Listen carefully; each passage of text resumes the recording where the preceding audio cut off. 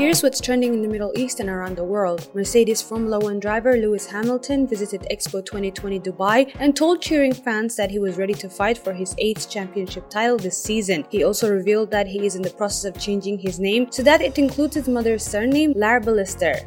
A cyber attack crashed a number of Israeli government websites on Monday. The outage was blamed on a denial of service according to the country's cyber officials. This was the largest ever cyber attack against Israel, impacting the Ministries of Health, Justice and Welfare, as well as the Prime Minister's office. WWE legend Scott Hall, also known as Razor Ramon, has died aged 63. The pro wrestling star has been taken off life support after experiencing serious health complications following hip replacement surgery earlier this month. The auction of a 12,000-year-old fossilized mammoth tooth raised $10,300 for Ukrainians affected by the Russian invasion. A fisherman found the 11-inch fossil weighing 7 pounds while fishing for scallops in the US. Pfizer's CEO has announced that a 4th dose of the COVID vaccine may be necessary to fight the coronavirus. He said the protection from the 3rd dose is good enough for hospitalizations and deaths, but it's not good enough against the infection. That's all from me, Thuraya Abdullahi. Thanks for listening. More same time tomorrow.